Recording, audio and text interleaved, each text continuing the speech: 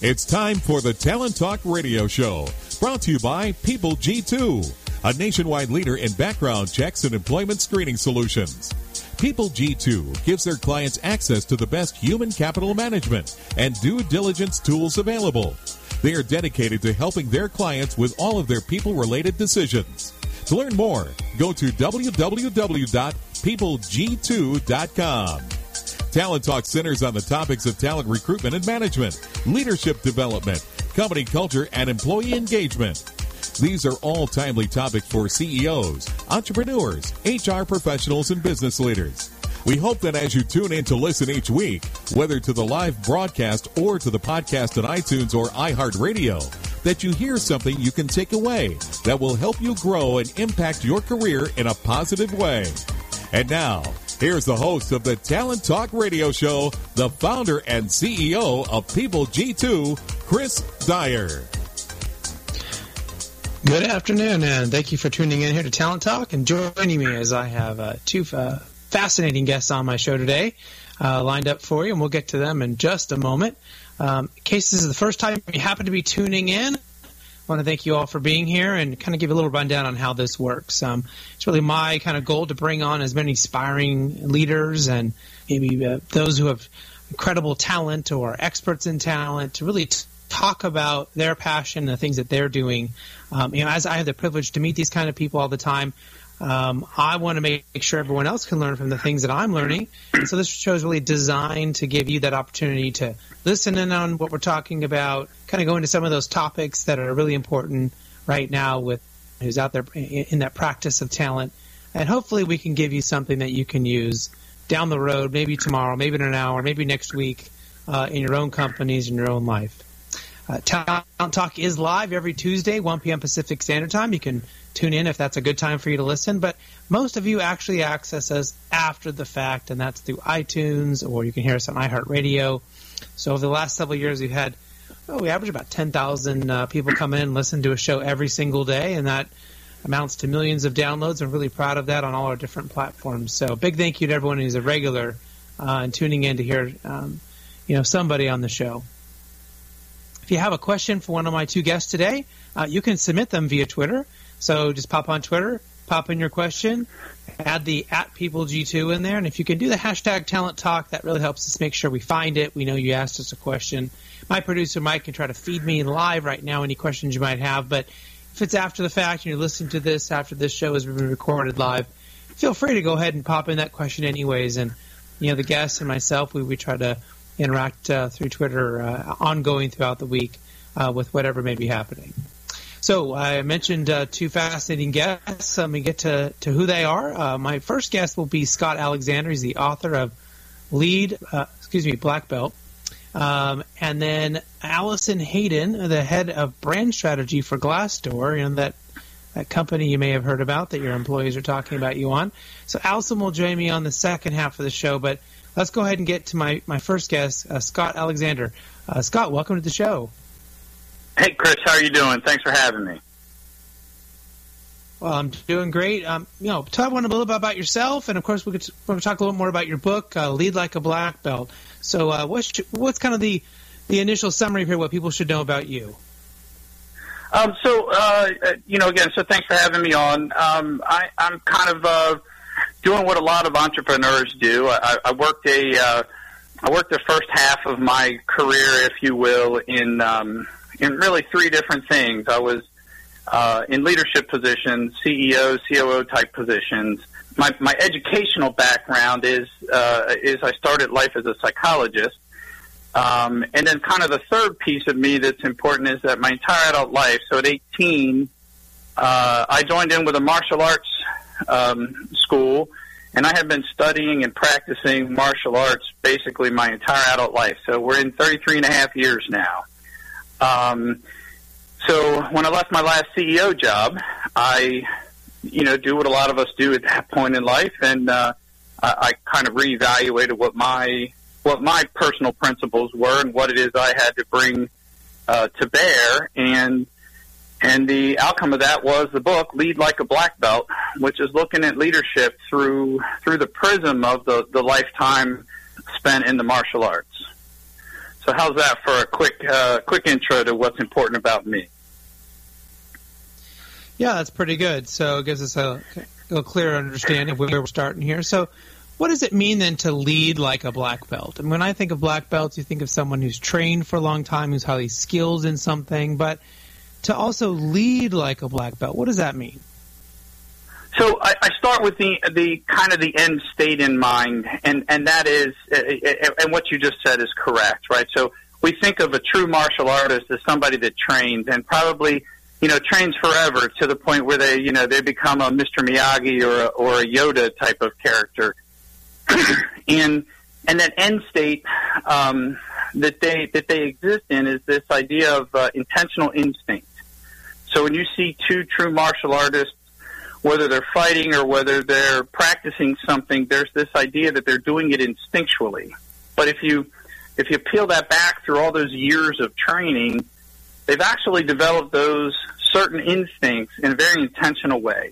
And so for me, the path to leadership is that same process. I want to get to being instinctual, but those instincts have been built intentionally through this, really a lifelong commitment to a process. So where martial artists look through a prism of self-defense, a leader looks through a prism of empowerment of others. So they look like they're doing it instinctually, right? When we come across a really good leader, it doesn't look like they're not having to consult the policy manual. They just kind of respond and react, and it seems instinctual. But the truth is, they really have been committed to training to get to that state of being. Yeah, it makes a lot of sense. So we talk a lot on this show about people having these kind of negative instinctual habits when it comes to leadership, whether it's command and control or using sort of the carrot and the stick principle, because it's kind of what we grow up with, or it's the simple thing we know, even if it's wrong. So it's kind of fascinating to hear you talk about that exercise of learning what's the right way to be a leader, and to the point that it becomes instinctual and it feels like and looks like it's just your natural state. Absolutely, and actually, interestingly enough, so overlaid on that, that I talk about in the book, is it is this transition from doing something to being something, right? So like any artist, right? There are people who learn how to play guitar, but there are people who are guitar players. When I started my journey in martial arts, I was learning these new skills. Now they just kind of happen naturally, and you transition. And when you work hard enough for long enough, you transition from doing something to being something. And so leaders can't turn it off at the end of the day, right? It's not just a position that they hold. It's actually a piece of their essence. Yeah, absolutely. And I know that you had kind of doing some research on you had mentioned that karate is the pursuit of perfection that is ultimately futile. So kind of trying to get perfection to itself is maybe futile. So can we extend that to anything? Can we extend that to leadership? I mean, is it more about the pursuit than the actual destination? That is it. You just hit it on the nail right on the head, right, Chris? So ultimately what we learn in martial arts, and sometimes literally being beat on the head, is I don't know if this is uniquely American, but it's certainly everyone I know. We get when you say the pursuit of perfection, the word we all attenuate to is perfection. And what you learn over time is that it's the pursuit that matters, right? So everyone comes in and starts off with this idea of, I want to be a black belt. And what you find, you work really hard for 6, 7, 8, 9 years, and you finally earn that distinctive honor, and you realize, wow, there's so much more to learn. It's not what I thought it was going to be, right? And so by that point in time, you're committed to the pursuit of it, right? You're always pursuing perfection, but it's the pursuit that actually, drives you. And so leadership's the same way. We start off, we want to be a manager, and then an upper manager, and a VP, and a COO, and a CEO, and, you get there and you realize, wow, there's still so much to learn. So yes, I think it is ultimately training ourselves to be in pursuit. It's not the perfection that drives us, it's the pursuit that drives us. So yeah, it applies to pretty much everything, but certainly uniquely to leadership. Yeah. So, if we look at that's maybe the right way to approach leadership, that we are in that pursuit to get better, in that pursuit to be that as close as we can to that idea of perfection, then maybe what are we getting wrong about leadership? What are people spending time in that is probably not getting them what they think it's getting them, or is wasting their time? So it's funny. I go all over the country and I do these leadership workshops, and I believe that thus far, my experience when I walk into a room of people, it is a fairly universal experience that we've all run into somebody who was in a leadership position who was really, really bad at it. That seems to be a universal experience, and we all know what that looks like. We didn't need to be taught, how to analyze that. But when we turn around and say, okay, then let's talk about what makes a good leader, we go down these paths of things like personality traits or certain principles or things like that. And it really gets to a place where what we define is almost, something that doesn't exist. It's like the perfect human being. And so what we're getting wrong is this idea that it's a certain strategy or it's a certain set of skills that can be taught. We confuse things like success with leadership. Well, look, they've got a great company, so they must be a good leader. We confuse innovation with success, right? So you take a Steve Jobs. I don't know the guy. I only know all the stories. I know what I've read. And you look at it and you say, wow, here's a guy that was innovative. Absolutely. Successful. Yes. Rich. Sure. Was he a leader? Did he inspire people? Did he empower other people to follow their passions and to out of that empowerment create new opportunities that nobody would have anticipated? Well, that pretty much is the answer to that's pretty much no. He was a very controlling person, and so you can be innovative, and that's wonderful. You can be creative, and that's wonderful. You can be a great manager, and that's wonderful. You can be rich, but none of those things are necessarily leadership, but we confuse them sometimes. Does that make sense to you? Well, it does. Another kind of way that I've talked about it before is that just because someone is an extrovert, if we want to take it down to a personality level, doesn't make them a good leader. Because they're the loudest and the most animated doesn't mean they're a good leader, because a good leader is more than being a personality. I mean, that can be a benefit in some circumstances and can be a benefit. Sometimes it can be a negative, yeah. Right. And I've seen people who are introverted be passed up for leadership positions when they were far better leaders because they weren't loud and they weren't boisterous and they weren't going to stand up and, rally a crowd of 5,000 people, Right, in a certain way, right? So sometimes that's just a skill set. Skills can be taught. Right, absolutely. And those other things we can talk about. So I know you talk about how leadership has a tremendous influence on the organization's ability to grow, maybe kind of face and overcome challenges, as well as continue to meet the mission that they have, decided they're going to go after. Ultimately, leadership creates and kind of maintains a culture. How do you find that maybe talent would ultimately grow into a leadership position? So if we have a great person as a great starting point, how does that kind of happen? Do they grow into that? So it's funny. I have story after story after story, and that's a great question. So I'll give you. I think a really easy way to do it is tell you about maybe somebody that I've worked with in the past, right? So interestingly enough, and I'm going to way oversimplify this, but we got to a place where, they owned their own company and they were growing this company, by leaps and bounds. And it was exactly that problem. How do I recruit the talent to get where I'm trying to go? And in the end, we delved into, their personal journey around being an entrepreneur and running a company and why they were in business and what was the culture they're trying to create. And it was really interesting. We came up with 4 things that were really important to this person. And I'm going to tell them to you because they stuck in my head amongst all the people that I work with. So these were their 4. Tell the truth, be nice, solve problems together, and pay it forward, right?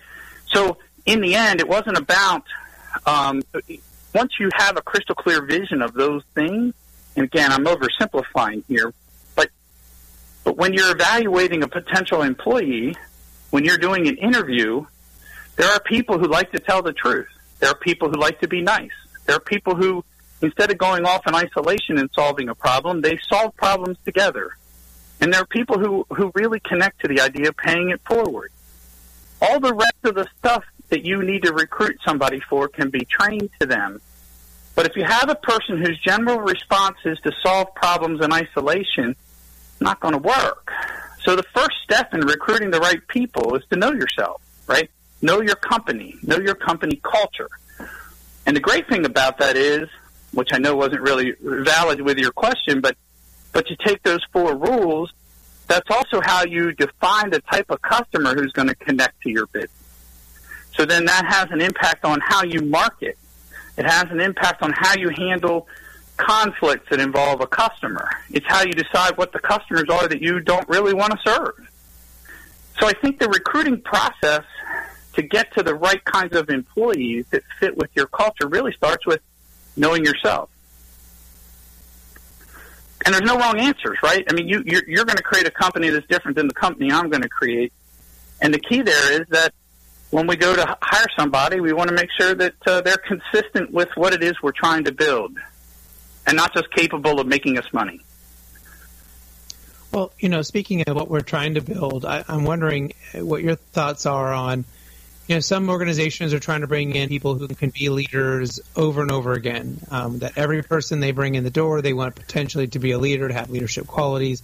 And other organizations kind of take a different approach, which is some of our people are going to be leaders and some of our people are not. And we want to have a good balance of that.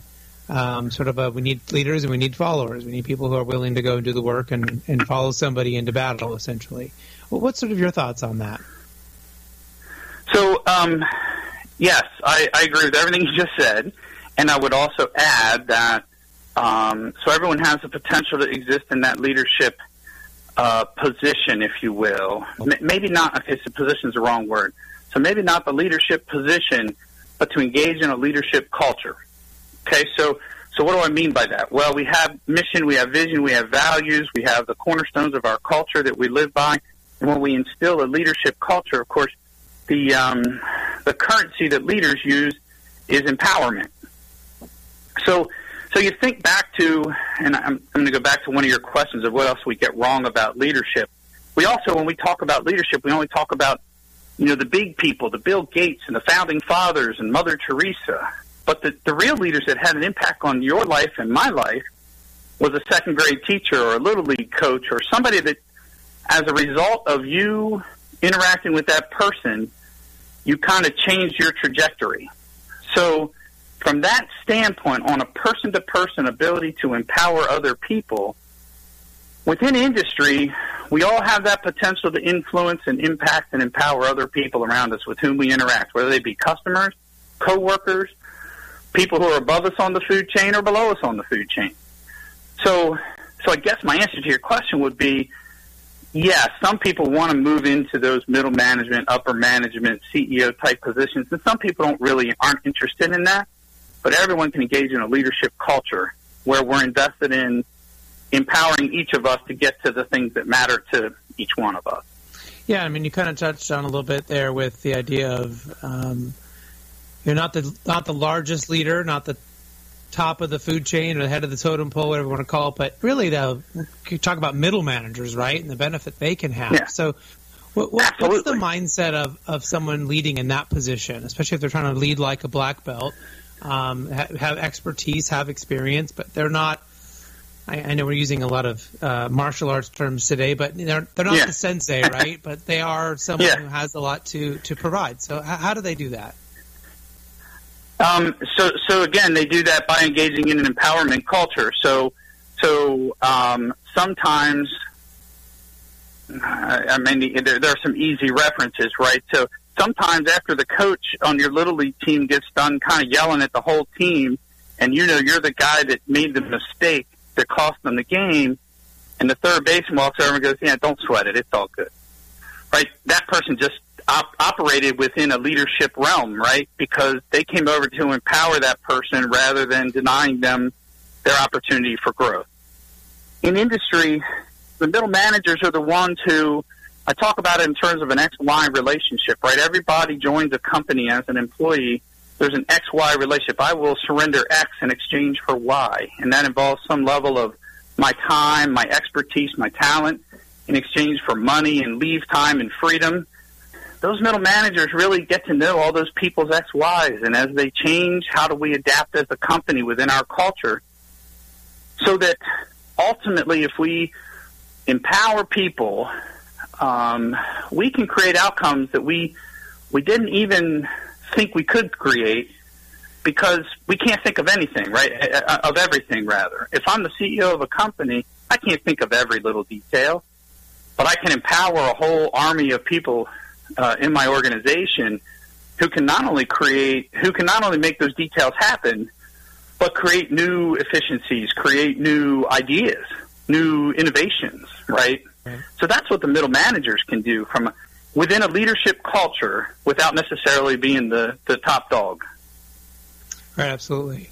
And I'm sure you probably have some good stories. I wonder if maybe you have a good turnaround story where maybe when you've seen someone really deal with what was a mediocre leader, or they're really struggling with some of that difficulty and being in that kind of environment that you're talking about. How do they transform that? Are there certain things? Is it just a matter of talking about it? Are there principles? I mean, how do you go from being okay at it to being a black belt at it?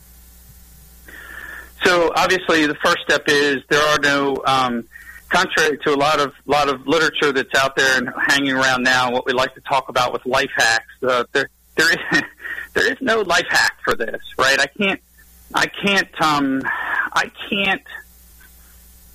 help you get there in 6 months or a year. 6 months if it's something that's going to take 2 years to really create the experience level.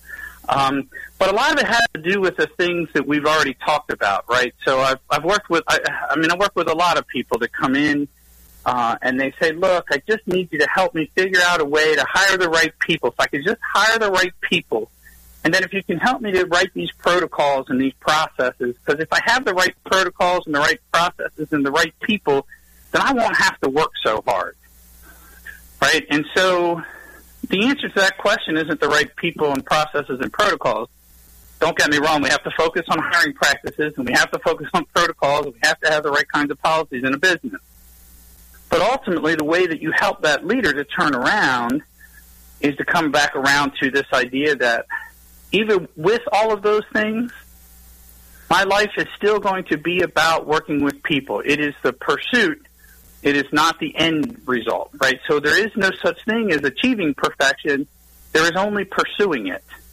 And so as they change that mindset, then instead of them being, it's a very Zen kind of a concept, instead of them being frustrated by the fact that they have employees who fall short, they start to accept the fact that no matter what, there's going to be times where things go wrong.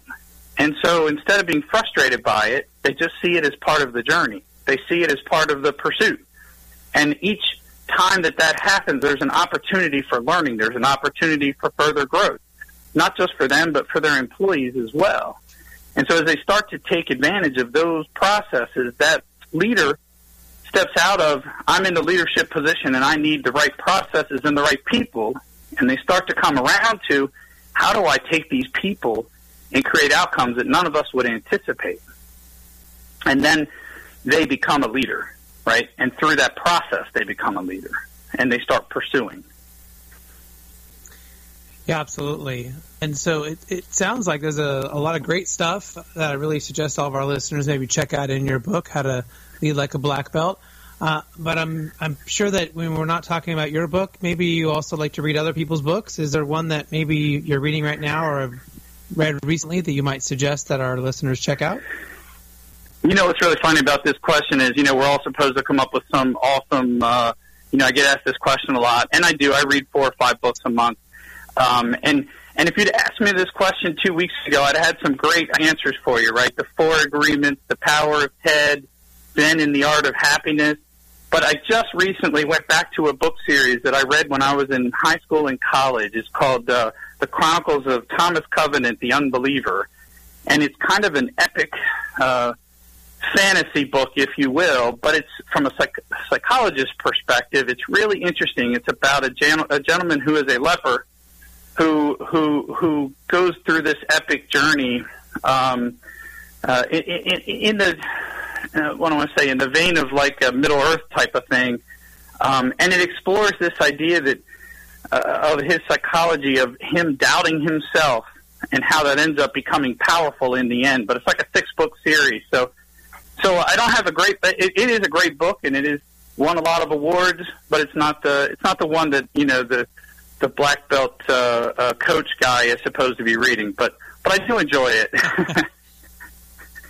Well, we love all suggestions. We love to know what our guests are reading. We get just all sorts of different suggestions all the time. So that's why we love to ask the question, because we never know what we're going to get out of the answers. So you've talked about a lot of great things here today. One thing I want to make sure we do ask you before we go here is, how can people get a hold of you if they're interested in doing work with you or learning more about what you offer? Yes, absolutely. So obviously the easiest way is go out to my website. It's www.scottmalexander.com. You can check out the book on Amazon. Just go to Amazon and search Lead Like a Black Belt.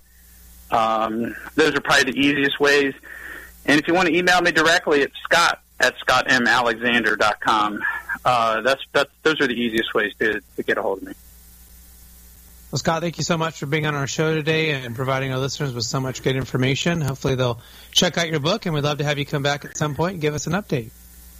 Chris, I'm always happy to do it. I appreciate you having me, and let's definitely stay in touch. Happy to do whatever I can. Fantastic. Well, we're going to take a quick commercial break here, and then we'll be right back with our second guest, Alison Hadden. Imagine buying a newspaper and discovering that the news you're reading is 6 months old. There isn't much that stays the same for 6 months, and the same thing goes for background checks. In a time when so much outdated information is being passed around, it's good to know that People G2 offers something different. At People G2, we provide today's intelligence, not yesterday's news. Our value-added approach offers you a fully FCRA-compliant solution that includes up-to-the-minute information. By combining industry-leading technology with old-school human investigation, People G2 is able to give you information that is accurate right now, delivered quickly to our online system, or integrated with your HR system. So ask yourself, are you comfortable working with old news, or are you ready for a different kind of background check company? Visit peopleg2.com or call 800-630-2880. That's 800-630-2880 or peopleg2.com. Welcome back to the Talent Talk Radio Show. Just had a great first guest, Scott Alexander. Now we're going to go ahead and jump in with our second guest. But before I do that, I want to remind everyone, you can go to talenttalkradio.com if you want to hear past episodes. Of course, you can find us on iTunes or hear us on iHeartRadio. All great resources, and we'd love to have your questions, comments, and any suggestions you have via Twitter. Just go to Twitter and send in whatever you want to @PeopleG2, and you use that hashtag Talent Talk, and we can interact with you there. But let's go ahead and bring in my second guest, Alison Hadden. She's the head of brand strategy for Glassdoor. So, Alison, welcome to the show. Thanks so much, Chris. How are you doing? Doing great for a Tuesday, and it's nice and sunny and beautiful here. I don't know where you're at, but we're doing great here in Southern California. So why don't you tell everyone a little bit about yourself and your background and what you're currently doing at Glassdoor? Sure. So my role here at Glassdoor, I am the head of brand strategy and product marketing. I spent the last 15 years or so in a variety of really sales and marketing leadership roles at fast-moving, hyper-growth companies. I've got experience sort of managing the entire life cycle of brand and product marketing, both B2B and consumer, from the beginning of audience research and insights to high-level strategy and positioning to messaging and enablement, and then marketing and promotion. And really, it's great because working in the recruitment space, it's the same life cycle that employers now have to manage when it comes to really positioning their company to attract, hire, and retain talent. My job at Glassdoor right now is to have a really broad knowledge of what's happening in recruiting, what's changing, what keeps people in HR and recruiting up at night, and then help develop and market products that uniquely connect employers with, the 41 million informed candidates that we have visiting Glassdoor every month. So, I can already hear the kind of the passion in your voice. It sounds like with your role. So maybe can you talk about maybe what specifically, some of the things that you're doing, whether it's a role-based thing or a company-based initiative? Where's some of that passion coming from for your work there? Sure. Well, it's interesting because here at Glassdoor, I really spent the last 2.5 years or so heading up brand strategy and working on the sort of consumer side of the business, doing a ton of research and analysis around how job seekers today think, how their behavior has changed, how they are leveraging different sites and different resources when they're making decisions about where to work. And it's very cool because by doing all that work from the last 2.5 years, I'm able to bring research around the job seeker today and bring that voice into conversations with employers. And I think it helps us become better at, developing products that are going to meet the needs of employers. The stuff I get most excited about, that you can probably hear in my voice, I've always been really, really passionate about the sort of combination of art and science that really come together in sales and marketing. I've been always really passionate around understanding, why people buy, the psychology of selling, the power of persuasive messaging, and, I love how really powerful emotional storytelling can build strong connections with brands and help companies position their products in a way that, is unique to their audience, relevant and sort of defensible in terms of where they sit in their market. And it's very awesome to watch how consumer marketing is, really moving into all of these concepts around employer branding that have come to the forefront over the past, probably 6 to 7 years in the recruitment industry, and recognizing that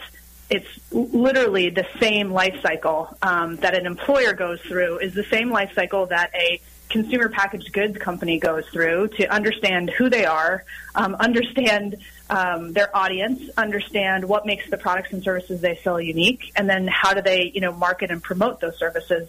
Companies are doing the same thing today. They have to really understand that the landscape has changed and what job seekers require and what they expect to find in their job search is way more complex and dynamic than it was 10 years ago when people were just looking at a job rec. And as a result, employers really have to think about the entire life cycle of their employer brand the same way that a consumer brand would think about something that they have to sell to, us at the supermarket or us at the mall. So I love being able to take my experience, really going across a pretty broad spectrum, and then applying it and helping educate employers on the importance of developing out this concept of an employer brand, making sure that they are messaging who they are and what makes them as an employer unique, and then ensuring that they are putting that message in the places where today's job seekers are actually looking for it, which, as we know, is going way beyond just companies' career sites these days. Now, at the beginning of your response, I kind of jotted down a little note to remind myself to ask you about some of that research that you did and about some of the characteristics of what you're seeing applicants and job seekers doing. And obviously, you can't give I'm not asking you to give away any secret sauce here from the Glassdoor side, but is there anything about that research that you found fascinating and you might be able to share with us and how they're acting and how that might be different than how they were acting 10 years ago or 20 years ago? Yeah, and I'm glad it's funny, I just actually had a meeting this morning because we just did a Harris poll of U.S. job seekers last week, and it's so interesting to see how the data has really changed over the course of the last even, 4 or 5 years since I've been here at Glassdoor. We just got data back from Harris today that said that 93% of all job seekers today, and this is a U.S.-based survey, said that it's important to be thoughtful and informed about all aspects of a company prior to accepting a job offer. For example, culture, values, mission, business model, future plans, etc. So it's funny, I think we all recognize that companies need to think about, what are your values, what's your culture, what do you stand for? But recognizing that it really, again, has to be a fully fleshed out brand strategy that employers need to think about, because this is what, more than 9 out of 10 of job seekers today are expecting to find and sort of require this information in order for them to make a decision about where to work. The other thing that we found is that, 74%, so 3 out of 4 of those users that are actually on Glassdoor are more likely to apply to a job if the employer is actively managing their employer brand. For example, if they are responding to reviews on Glassdoor, if they are updating their company profile on Glassdoor with photos or videos, or talking about why people should work for them, sharing updates on the culture and the work environment. So, we're watching these trends, and we're recognizing, again, that this is the kind of information now that today's job seekers expect. And obviously, how we're built here at Glassdoor, as a job site that gives job seekers all the jobs plus all this unique insider information on what it's really like to work somewhere. The reason why we've grown so quickly, I think, seekers to get this information that they're requiring in their search in one spot. Yeah, and, it kind of makes me think about, we had a guest on last week, Steve Canal, who does a lot of the entrepreneurial stuff with Miller Coors, and he talked about corporate environments really trying to have an entrepreneurial mindset. And what you're kind of describing to me sounds like the meeting of the entrepreneurial minds here, right? You have job seekers which can have a far bigger control over their experience while they're in transition or while they're looking to change jobs. You have employers that can take on that kind of an entrepreneurial mindset as it goes to marketing themselves and to talking about their message. And that's all happening on your site and across the web in many different ways. But it's really kind of changing it from how we view it in the sense of, people can really go out and market themselves and talk about their message and can be far more competitive in that space, even if maybe they can't be quite as competitive from a compensation standpoint or a location standpoint, but they can go out there and compete on different factors. Is that kind of what you're seeing as well? Yeah, what we're finding, and you're hearing it all over in the marketplace, right? Everyone's talking about the right fit. They're talking about quality candidates. Really, the way we think about it at Glassdoor, we call them informed candidates, and the only way for someone to become truly informed is to get the information that they need here at Glassdoor.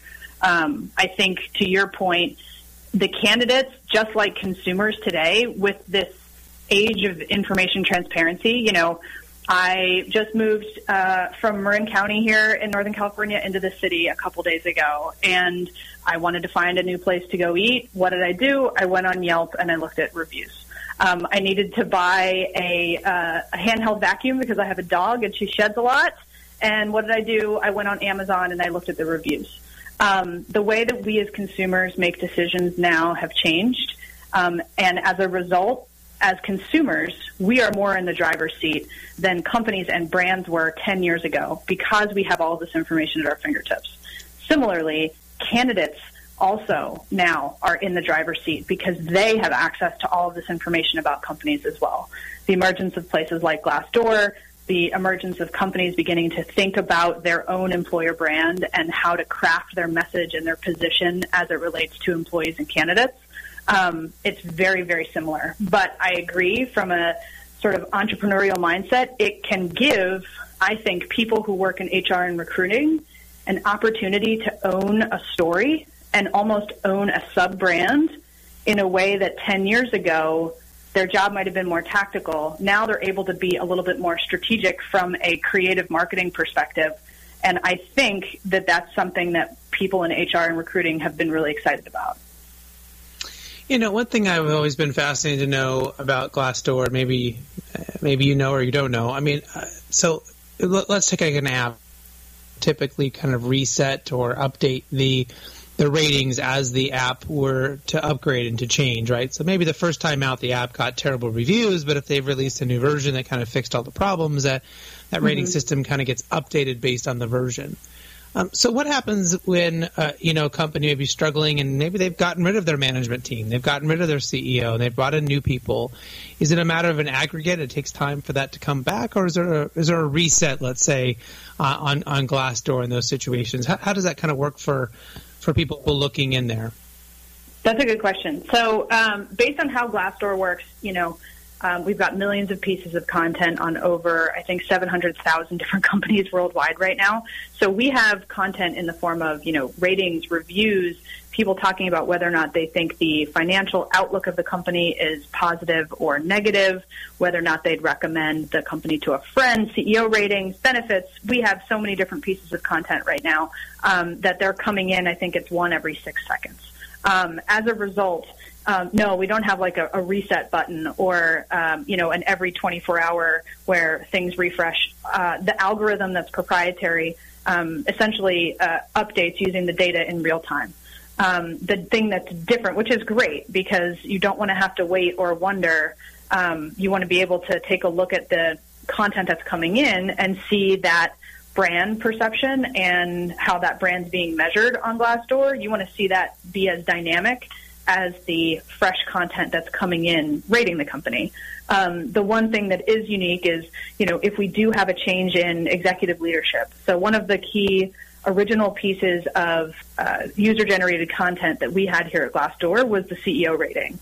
And what we found after the first couple of years, and we were founded back in 2007, was, oh gosh, what do we do when we have a company who had, Dell had 1,500 employees, or Apple had 1,000 reviews at one point. Now I think they have close to 10,000 on Glassdoor. What do we do when obviously the CEO has changed?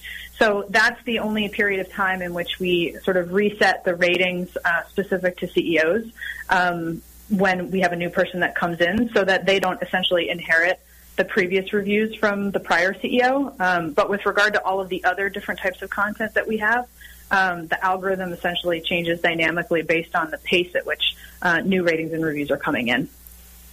Yeah, and I appreciate you kind of giving that overview, because that is good to know, and it certainly helps. And we don't want to inherit. You don't want a new CEO who's come in, who's doing a great job, to inherit maybe a bad CEO's data, and maybe vice versa. You don't want a bad CEO to come in and inherit a good CEO who decided to leave. And make it look like it's better than they are. So it's probably great information for job seekers. For employers, too, I was just going to say one thing that's also really interesting that we have added in, again, trying to change our products based on what employers are telling us they need. And a lot of companies that we work with, and we work with over, I think, 6,000 or 7,000 now, said that they wanted to be able to understand the trend data around some of those different metrics and see how it may have changed over time, instead of seeing what you do now, which is you'd go online as a job seeker, and you'd be able to see, just kind of the real-time current snapshot. So what we do in the Employer Center for companies is we give them essentially different types of reports that enable them to track things like not only just the overall rating of the company, but the CEO rating, but the rating for work-life balance, the rating for, outlook on the company, whether or not, they believe that the company has a negative or positive outlook. That way, companies can see the trends over time instead of just the snapshot right now. And for those companies that have a ton of reviews, the larger companies, they're actually able to look at the data based on country, and then even down based on location. So if they have a headquarters in LA and New York, and they really want to understand sort of employee sentiment and how they differ on each coast, they're able to kind of slice and dice the data in really easy to view reports that enable them to track the ratings trends and the data over time by location, which we found for some of the large global multinationals that we work with has been really, really helpful, because you might be doing fantastic in London, but your office in Austin may, be kind of at a breaking point with regard to employee engagement. Now, does that work that way as well for employees? So if I'm interested in working for Microsoft, but Microsoft US might be different than Microsoft in the Philippines, right? Can I take that down to a granular level as well? Yeah, so it depends, and that's I think that's a challenge. Any company that has operations in multiple different countries, there's always the challenge of figuring out how to structure them. Same thing with, you have kind of overarching holding companies like Yum Brands, and then you have different consumer brands like Pizza Hut and Taco Bell that might sit underneath them. You're able to go on Glassdoor. You're able to search by company name. You're also able to then search by location. So depending on how the company is structured, that's how you're able to look. The nice thing is that when you do go to any company, if you go to their primary company page, you're able to take a look at reviews, and you're able to essentially be able to filter it by job title, and you can even do it by location as well. So you could go to Microsoft. There may only be one Microsoft page, depending on how they're structured internationally. But within that one company profile for Microsoft, you're going to be able to take a look at the ratings, by city or even by country or even down to by job title, which is, I think, something that's pretty cool. Yeah, it is really cool. Something else that's really cool is I know you were named by Recruiting Daily as one of the top women in HR tech. So congratulations on that recognition. Thank you. What does that mean for you? And what do you think lists like that does for other women in leadership that are maybe striving to be recognized, or as companies, we want those kind of recognitions to happen. So maybe you can give me your philosophical broad view on what you think this means. Yeah, well, I was honored to be named, onto that list, especially when you look at some of the other people who have been in this space for way longer than I have. I've really enjoyed the last 5 years of learning everything there is to know about, again, kind of what keeps people in HR and recruiting up at night, and spent a lot of time, founding and producing the Glassdoor Summit for 3 years that we hosted that, and just spending a lot of time with companies of all different sizes trying to understand why it's so hard to find the right people, not just to fill the recs, but the right people who are going to stay at the company and grow.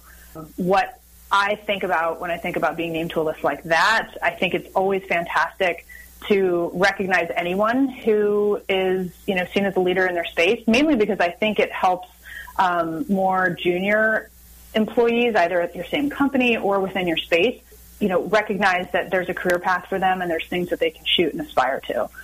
When we look at a lot of the data around, again, kind of what people care about today, what job seekers care about today, career growth, professional advancement, that's one of the top things, and it's not just a millennial thing that a lot of people think, but it's something that, people are really focused on, and they want to know, where can I go? What does it look like? Show me what a leader in my space looks like, and tell me that there are ways for me to grow and develop so I can get there. So in my experience, anytime that you can, highlight people who have been, seen as leaders in their space, it helps, I think, inspire and motivate the people who have a bit less time under their belts. And since I know intimately that that's really important today to job seekers, it's something that I think is just fantastic. And, sort of the more lists and the more, I also love to see profiles, anytime that you can, myself personally, anytime I can learn a little bit more about people that I admire and understand their path and find some of the commonality in different people that I respect and look up to, I think that's great as well. So lists, profiles, I love to learn. I love to take it all in. So anything that we can do to help other people kind of reach for the stars, I think is great. Well, I'm glad you got the recognition you deserved, and congratulations again for being on the list. We're almost out of time, so I want to make sure we ask our kind of last two common questions that we always seem to hit. And the first one is what are you reading right now, and can you tell us about that? Oh, sure. Let's see. I just finished up The Goldfinch, which was a Pulitzer Prize winner, I think, from a couple of years ago. It was really long, but it was fantastic. And I have two right now that I just started. Tools of Titans by Tim Ferriss. I think he's great. I love sort of the life hacking mentality and, the sort of human experiment that he represents. And then I'm also rereading Zen and the Art of Motorcycle Maintenance, which was one of my favorite books. I think it was in high school. I haven't read it in a long time, but it's sort of like what's my purpose in life? What am I doing here? Told through the story of a father-son motorcycle trip across the country.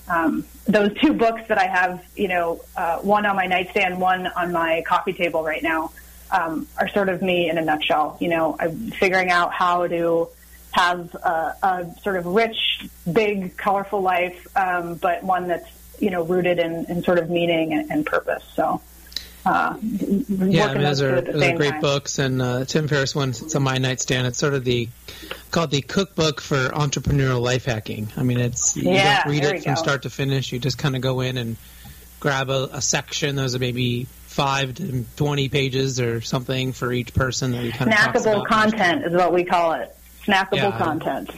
Yeah, and it's great. So, especially if you don't like reading an entire giant book, it's kind of the perfect thing if you just want a little mini story. So, the final question is, how can people get a hold of you or learn more about Glassdoor? What's the best way for them to dig in deeper if they want to know more about you? Yeah, I mean, the best thing, if they want to learn about Glassdoor, go to Glassdoor.com. If you are an employer and you need to hire informed candidates that you feel like are going to be the best fit for your company, you should go to Glassdoor.com/employers. If you'd like to reach out to me directly, you can find me on Twitter at Alison Hadden, and that's Alison with one L. I'm also on LinkedIn, so feel free to shoot me a message. I'm always happy to engage with people and take their feedback and learn from them as well. So, yeah, don't hesitate to reach out. Alison, thanks so much for being on the show today and being our guest, and love to have you come back. Tell us more about what Glassdoor is doing, and as you guys are finding more great discoveries out, or maybe we talk some more about the summit. That sounded really fascinating as well. Love to have you come back and do that. Awesome. Sounds good. Well, thanks so much for the invite, Chris. It was a fun convo. All right. Well, thanks, everyone, for listening today, and to both my guests for being such fantastic guests and really kind of giving us some great information that will hopefully impact our own career in a positive way.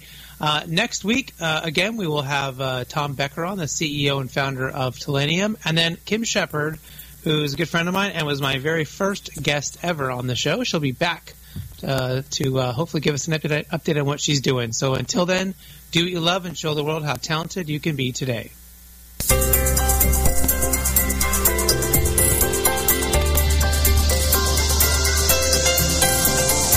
You've been listening to Talent Talk Radio, brought to you by People G2.